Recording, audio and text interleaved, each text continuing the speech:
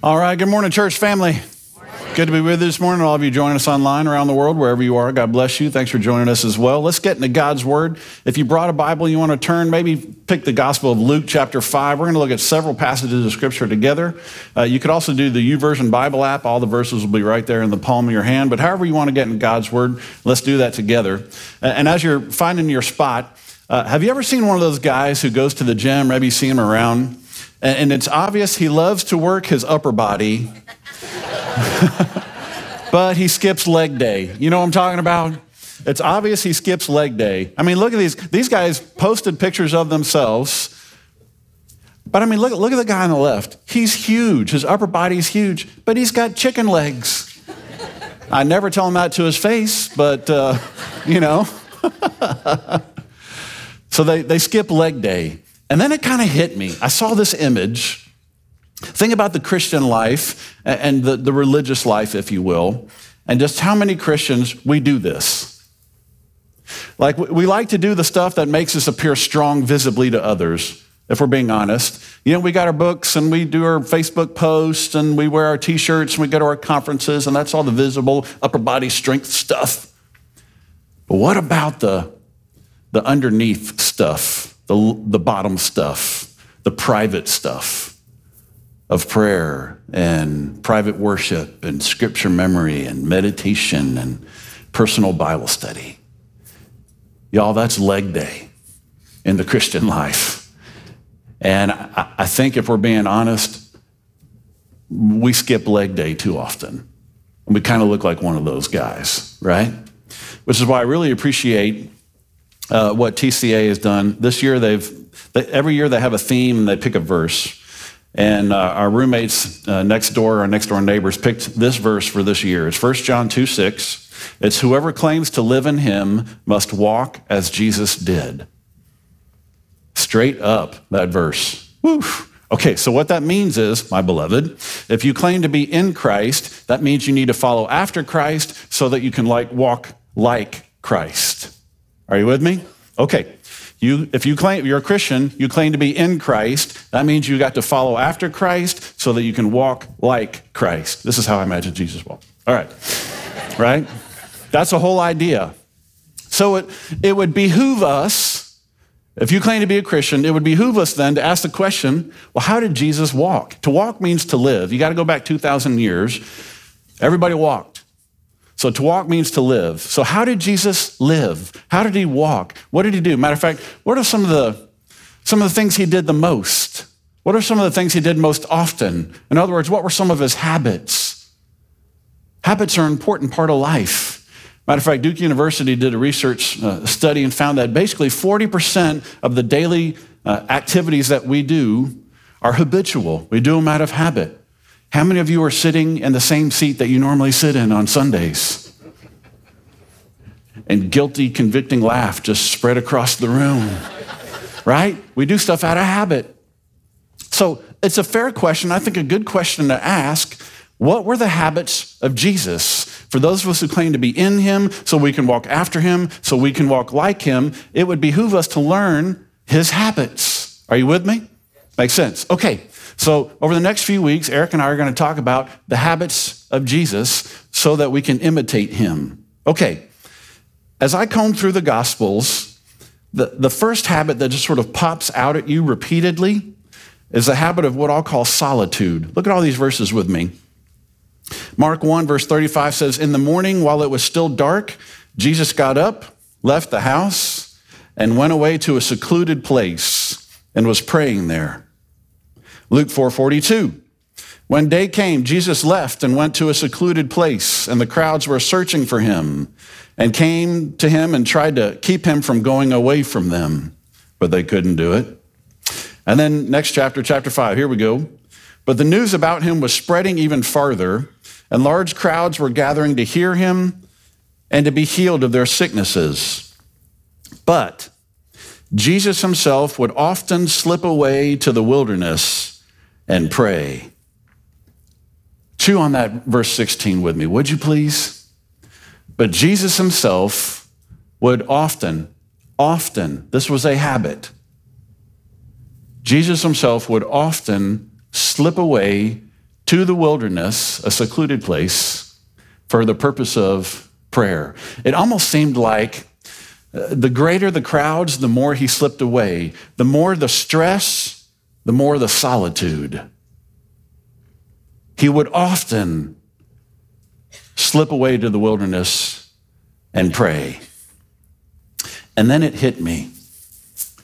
If the Son of God himself felt the need to do this, who am I to think that I don't? May I put it to you straight?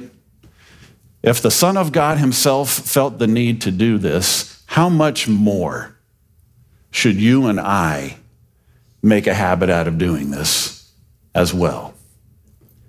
Do you feel that? Are you with me? All right.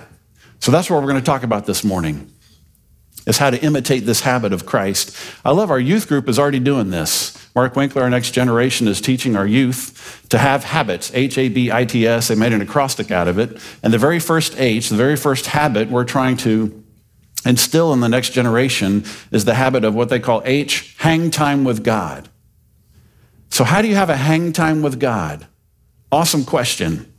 Here's how. Last verse. Let's just own this verse right here. Mark chapter 6, verse 31. And he said to them, come away by yourselves to a secluded place and rest a little while. For there were many people coming and going, and they, the disciples, did not even have time to eat. How many of you have gotten so busy with your life that you've skipped a meal? Okay, all of us type A people just raised our hands. This message is for us. Some of you are like, all hell could break loose. I ain't skipping no meal for nobody. Okay, so here's, beloved, this is the invitation of Jesus to his disciples, and may I say it to you. This is his invitation to you. This is how to have a hang time with God. Let's just own it phrase by phrase. Let's digest this. First phrase, come away, he said. Come away. In other words, this is an intentional act, a purposeful act of getting out of the traffic of life, getting away from the hustle and bustle, getting away from the noise. Come away, removing yourself from the distractions. This is an intentional choice of how to spend your time. This is putting it on the calendar and not letting anything else interfere with that time. This is your appointment with God. Come away with me, Jesus invites us. And if we're going to imitate him well, he did it in the morning. That's what you see consistently, is he would spend time with God the Father in the mornings. And I know some of you are first responders. God bless you. Some of you are nurses. You have the night shift. God bless you. And that just doesn't work for you with your schedule. There's grace for that. But for us normal people who have normal schedules, I would exhort you as a brother to come away in the morning with the Lord. If you're going to imitate him, that's what he did. And you know what I found in my life, if I'm just being honest with you? When I do this, my days go better. My attitude is better. Quite frankly, I don't sin as much. But when I don't do this, I feel like I'm playing defense all day. It's like, the difference is like when you have this morning time with God, you're like a point guard in basketball, right? Like you're in control, you know the play, you know what's going on, you got this, you're on offense. But when you don't have this morning time with God, you feel like you're playing defense in pickleball, right? You're like on your heels all day. There's a big difference. It's huge to do this, if at all possible, in the morning. Come away with me in the morning. It matters. Jesus did it. If you want to imitate him, do it in the morning. Matter of fact, this God convicted me of this last week. And I'm going to share this with you, and I'm going to ask you to hold me accountable. So I have an iPhone that does a facial recognition thing. Y'all have one of those? Okay. Does Samsung do that? Okay. So facial recognition. I have gotten in the bad habit of waking up. When I first wake up in the morning, the first thing I do all too often is grab my phone. See which one of y'all have texted me at odd hours or emailed me or see what the news is. grab my phone first, because you got to do facial recognition to open your phone, right? And then I'm preparing this message for y'all. And God's like, hey, Sherm, how about this? Before you give your phone some facial recognition, how about you give me some facial recognition? How about you give me some FaceTime first? God first. FaceTime with the Father first. Are you with me? Amen. Okay. So if you'd like to join me in this, I'm going to invite you to email me. My email is the letter J, my last name Sherman, at trinitybible.com. All you got to do is put in the subject line, facial recognition. If you're willing to join me in this commitment of spending time with the Father first before you grab your phone, email me facial recognition, and I'll know that you're with me. And then 3 weeks from now, I'll email you and see how it's going. And you can ask me the same thing. Let's do some mutual accountability to this, all right? If you want to have a hang time with God, the very first step is you have got to come away to get some face time with the Father, all right? That's first. Come away, Jesus said. Second phrase, by yourselves. Come away by yourself. This is you and God time alone, right? This is for an audience of one. Blaise Pascal, the French mathematician and philosopher in the 1600s, said that basically all of humanity's problems stem from man's inability to sit quietly in a room alone. I think that's truer today than ever before. Because parents, grandparents, if we're being honest, with all the technology we have today, we are raising a generation of people who don't know how to sit quietly in a room alone without their gadgets. You see it everywhere you go. You can't sit quietly in a restaurant without your gadget. You can't sit quietly in a room alone without your gadget.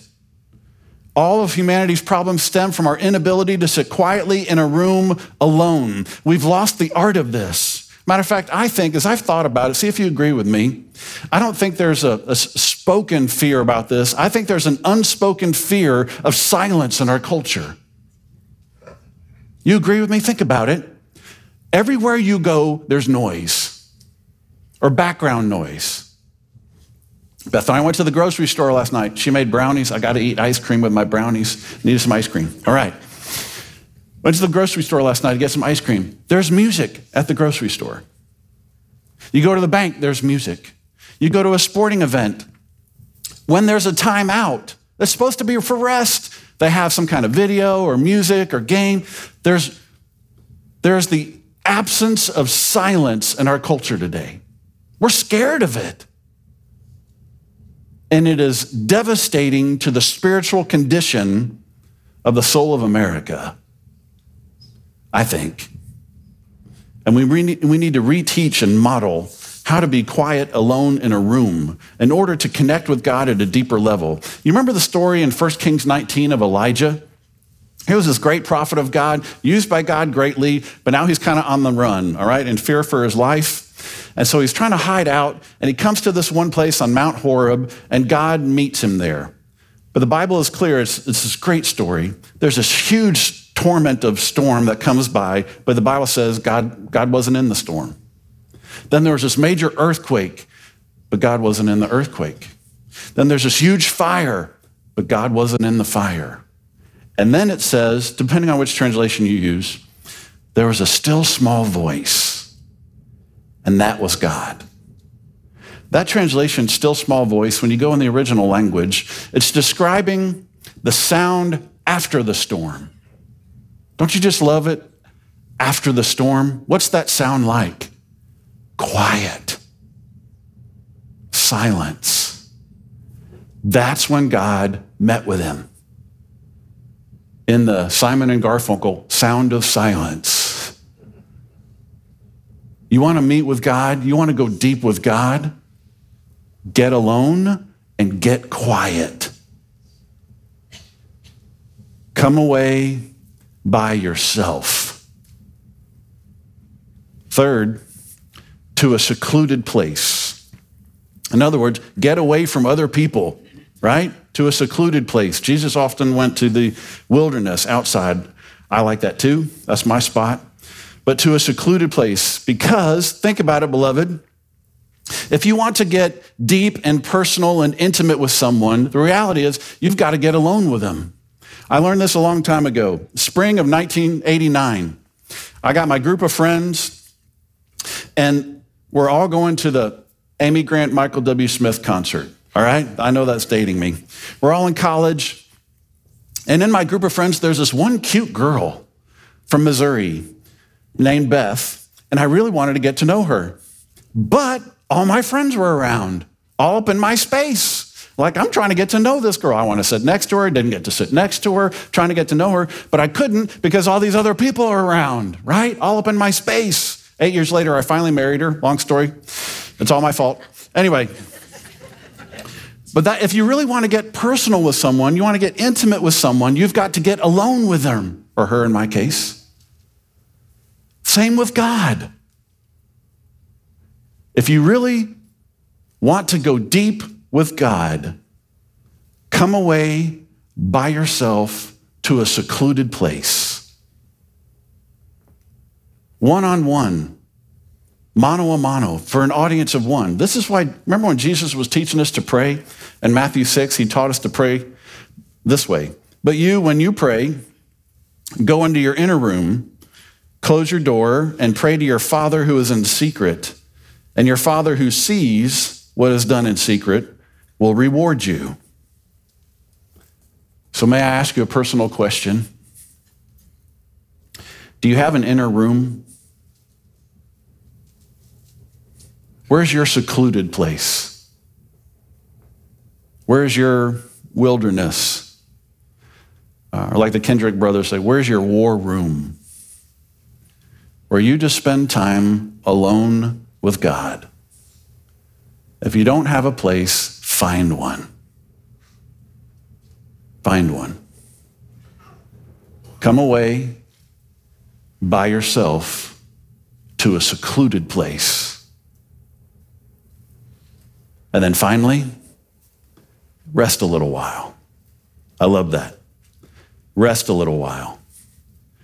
My beloved, I think we have lost the value of good rest in this country. I will raise my hand. I have lost the value of good rest. Matter of fact, I have sleep apnea. I went to do one of these sleep studies a handful of years ago where you spend the night at this place. It kind of looks like a hotel room, but they got you all wired up. And then you go the next night and they put all these masks on you and try to help you breathe better. I was called non-compliant. So read into that what you will. So I am convinced, honestly, that some of my other health issues that I have are related to the fact that I don't sleep long or deeply.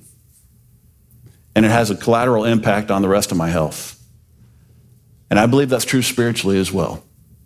May I say it to you?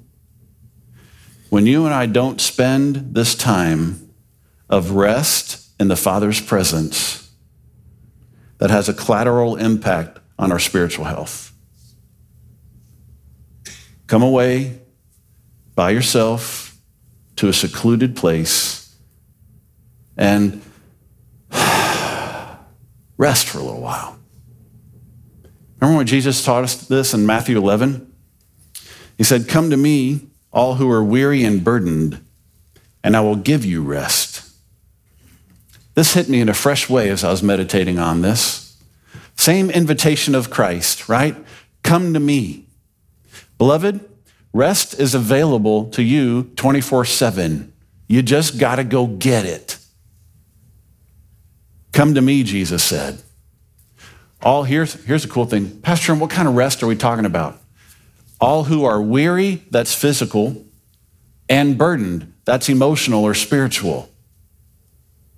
Are you tired physically? Are you tired emotionally? Come to me. Jesus says, and I will give you rest. And that's the last thing that hit me.